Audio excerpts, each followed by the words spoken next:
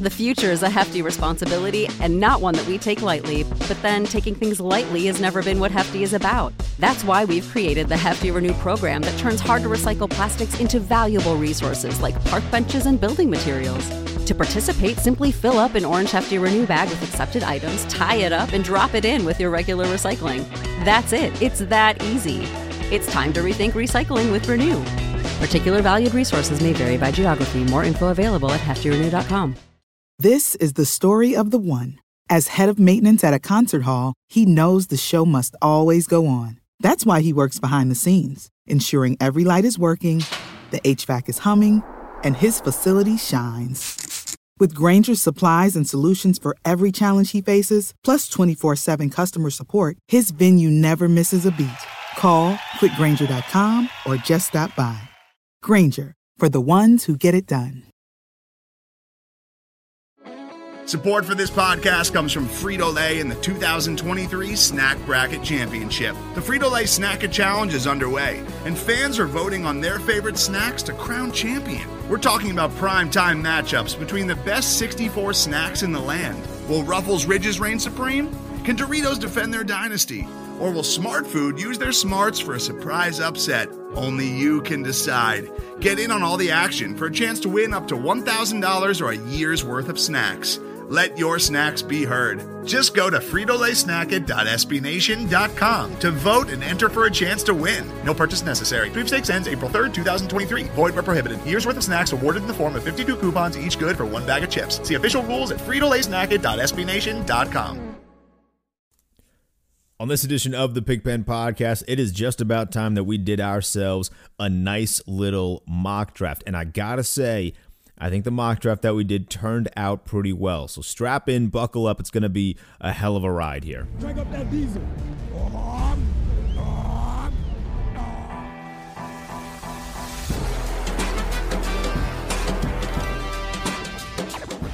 Taylor moving backwards, trying to find running room, and he's still on his feet.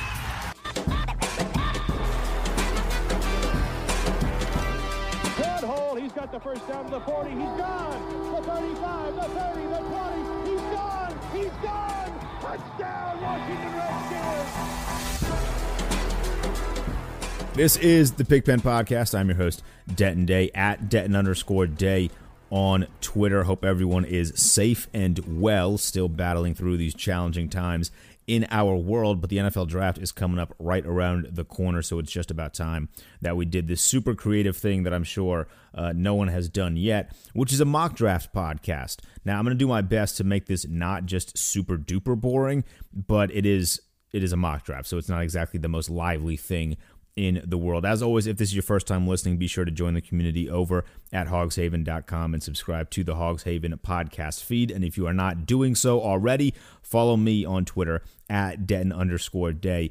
Throughout the process of this offseason in particular, I have found myself enjoying mock drafts a little bit more than I normally do. I will still take the time to read them, but because we don't really have anything going on in the world right now, unless you really just liked that ESPN horse competition, which was god-awful, because we don't have anything going on, I have found myself reading a lot of mock draft, and I like the idea that Pro Football Network has done and ran with, which is being able to do a mock draft just with one particular team. So if you have done a Redskins mock draft with Pro Football Network, please send it my direction on Twitter at Denton_Day, because I really have enjoyed looking at a lot of them.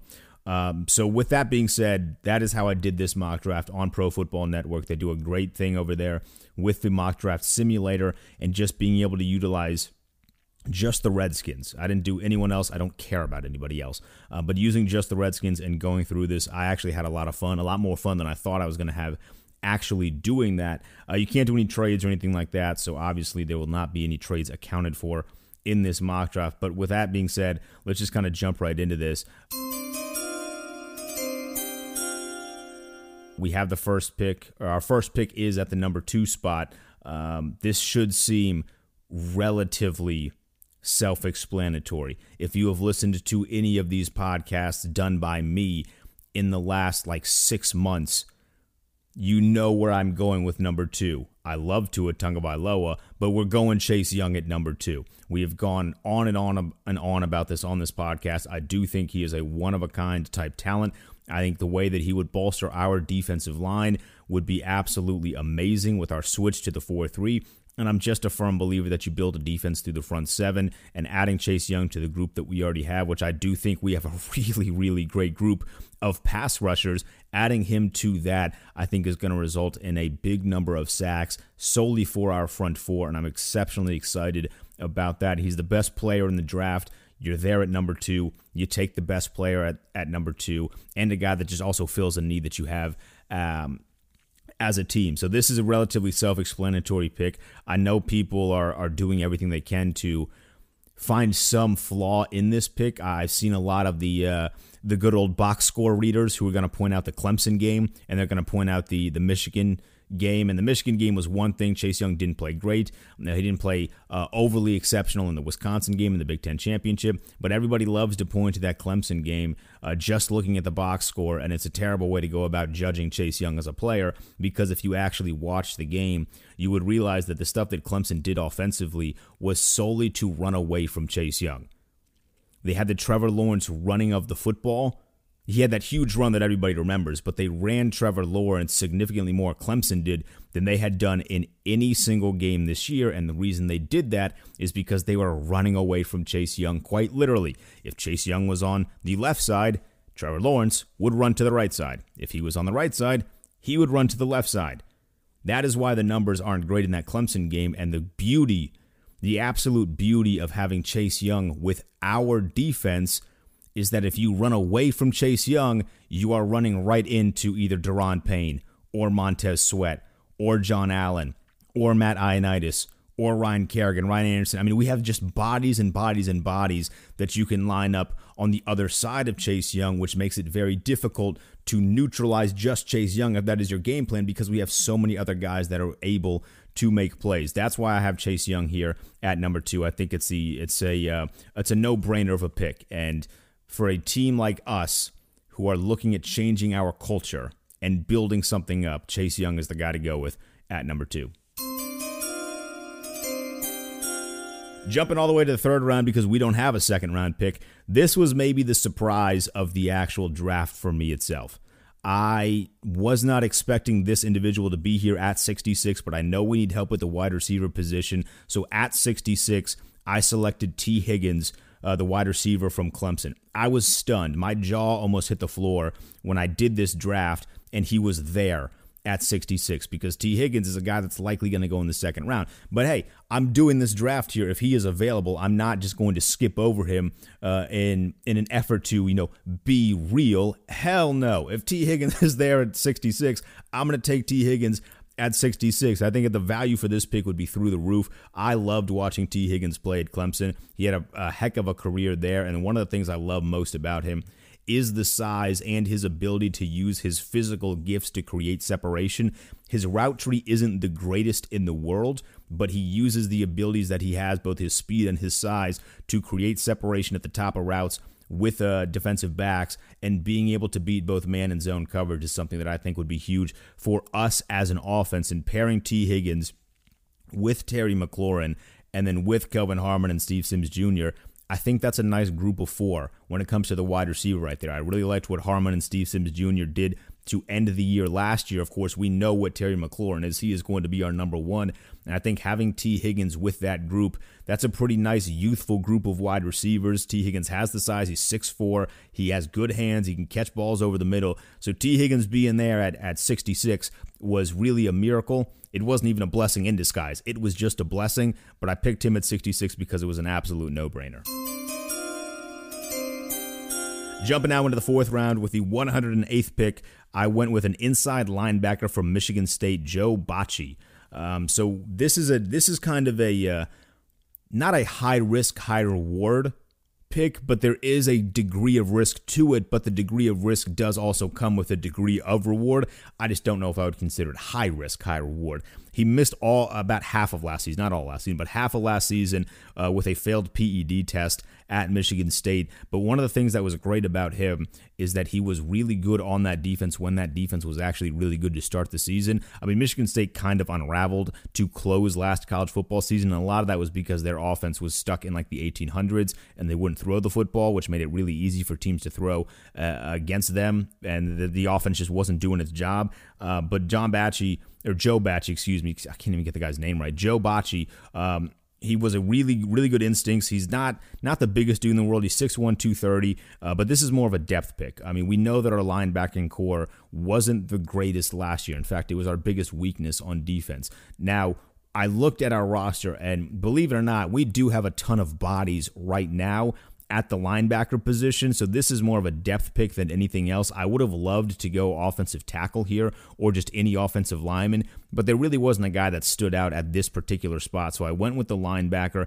I wouldn't expect this guy to start if he was on our team. I would expect him to get some special teams reps and to then work his way up from there, because when you look at our linebacking core, I mean, we have Thomas Davis, we have Cole Holcomb. You're looking at those two guys thinking, okay, they're probably going to be starters. I am really banking on the fact that Reuben Foster is going to be good to go, and he is my favorite linebacker that we have on this roster, so I'm penciling him in as a starter. But then you look at some of the other guys that we have signed up: Sean Dion Hamilton, John Bostic, Josh Harvey Clemens, Kevin Pierre-Lewis, Ryan Anderson, Jordan Brailford, Ryan Kerrigan, Jared Norris, Nate Orchard, and then Montez Sweat, who Sweat and Kerrigan will probably play edge rushers with this switch to the 4-3, but they're technically listed as linebackers. That's a ton of bodies. So there really shouldn't be an excuse to not have a semi-decent linebacking core with just purely based on the number of guys that we have on this roster. But I think adding Bachie to this would be a little bit good for depth, and adding him onto the special teams unit I think could be huge. And if he kind of knocks the PED stuff, he does have a good amount of upside and could eventually work his way into being a playmaker on the defensive side in certain packages. Sticking in the fourth round, 2 picks this year for us in the fourth round as it stands right now. With the 142nd pick, I went tight end. We need a tight end. We need a pass-catching tight end. And I have said this throughout the entirety of this offseason. The one tight end that I love more than every other tight end when it comes to pass-catching is Thad Moss out of LSU. So with 142, I drafted Thad Moss out of LSU because I was a huge Joe Burrow fan this past year, and a lot of you know that I do work in the world of college football, so I watch a lot of college football, and because I was a huge Joe Burrow fan, I watched a ton of LSU, and Thad Moss was exceptionally impressive when I watched him at LSU. He has the unique ability to make really tough catches. He has good size, and of course his dad's Randy Moss, so you know he's going to be a good pass-catching tight end, but he's good in the blocking game as well. And we, as a franchise, don't need a blocking tight end right now. We need a pass catcher because we signed up basically all of the blocking tight ends this offseason. But I like the idea of what Thad Moss could bring to this offense in terms of being able to catch passes. He has great footwork for a wide receiver. He can run on the sideline. I really like what Thad Moss can bring to this offense, especially if we want to expand across the perimeter. Having a guy like Thad Moss, having a guy like T. Higgins in this draft, and then adding that with Terry McLaurin and Harmon and Steve Sims Jr., I really like what that brings. So if Thad Moss is there in the fourth round at 142, I don't think that's a guy that you could pass up because we are so desperate and in need of a pass-catching tight end. I think he is the one to go to at 142.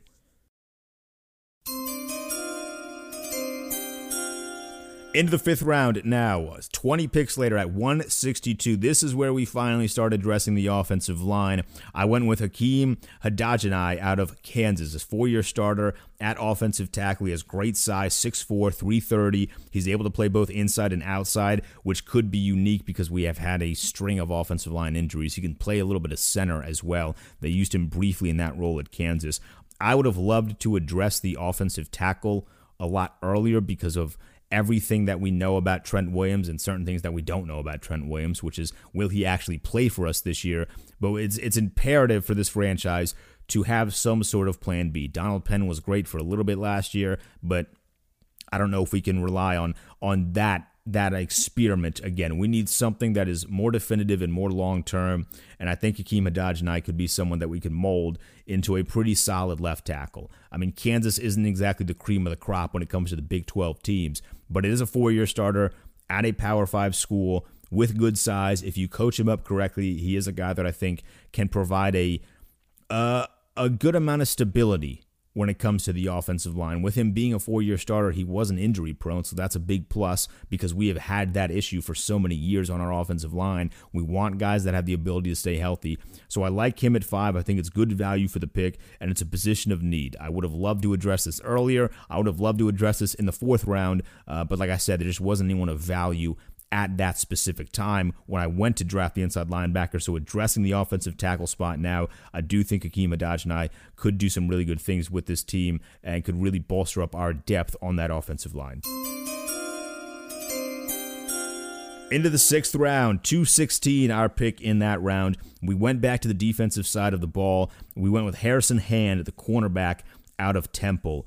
I would have addressed this position significantly higher if we hadn't signed Ronald Darby, but I do like the Darby signing, and because of that, I waited a little longer to address this. But Harrison Hand, another spot for good depth at our position. This is basically where you draft depth, right? In the bottom rounds of the draft, you're drafting for depth. He's 5'11", so not the biggest dude in the world, but he was able to play a lot of different concepts when he was at Temple. So he played press man, he played off man, he played different zone concepts, and I think that versatility could be huge for us when we do shift to certain packages.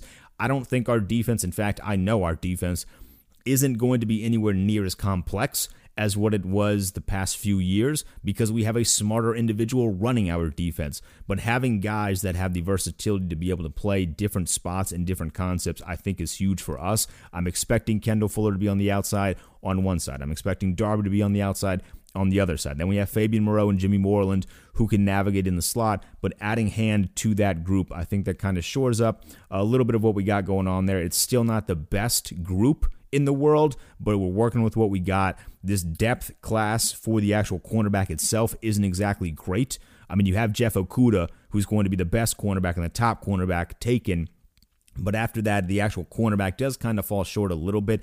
I've seen just about every single mock draft done on Pro Football Network.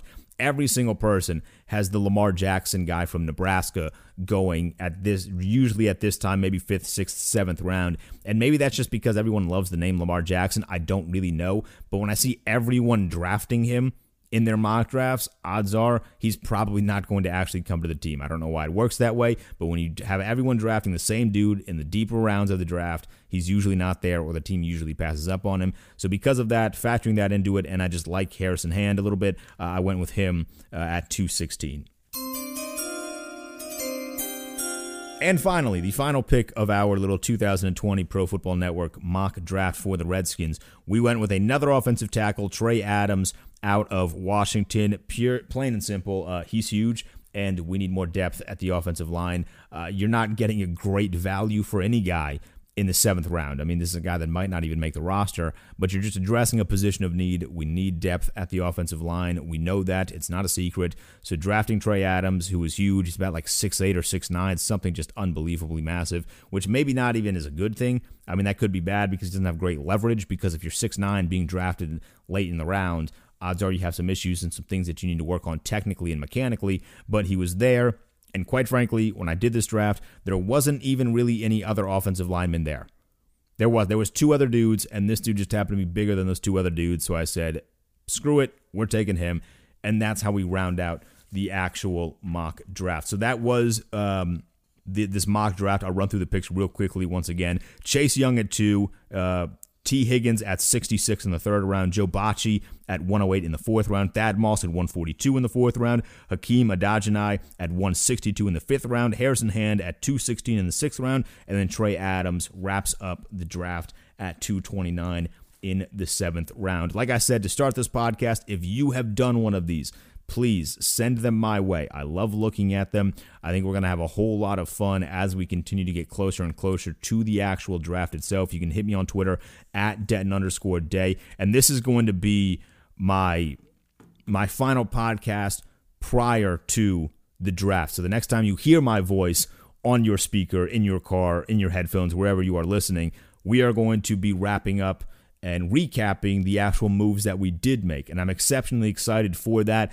I'm either going to be really excited when we draft Chase Young, or you are going to get to be entertained by a wonderful rant, because if we don't draft Chase Young at 2, Lord knows I'm going to have a censor button on here. I don't really know the rules as to how much I can curse on this thing, but I'm going to break those rules if we don't draft Chase Young at number 2 because I'm going to be furious. So look forward to that as we get closer and as we move past the NFL draft. But until then, that's going to wrap up this episode. I finally kept it short. I've been saying I'm going to keep these episodes short, and then I go on 30-minute tangents. We kept it under 20 minutes today, so that's a big plus. That's going to do it. Follow me on Twitter at Denton_Day. Send me all of your mock drafts, and I'll see you guys after the draft on the Pick Ben Podcast.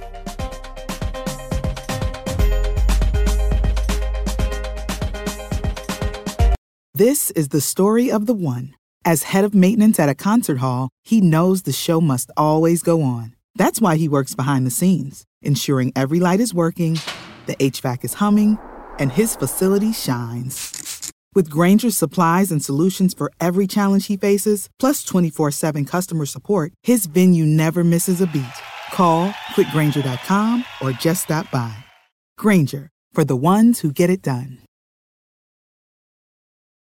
When you need mealtime inspiration, it's worth shopping Kroger, where you'll find over 30,000 mouth-watering choices that excite your inner foodie. And no matter what tasty choice you make, you'll enjoy our everyday low prices, plus extra ways to save, like digital coupons worth over $600 each week. You can also save up to $1 off per gallon at the pump with fuel points. More savings and more inspiring flavors make shopping Kroger worth it every time. Kroger, fresh for everyone. Fuel restrictions apply.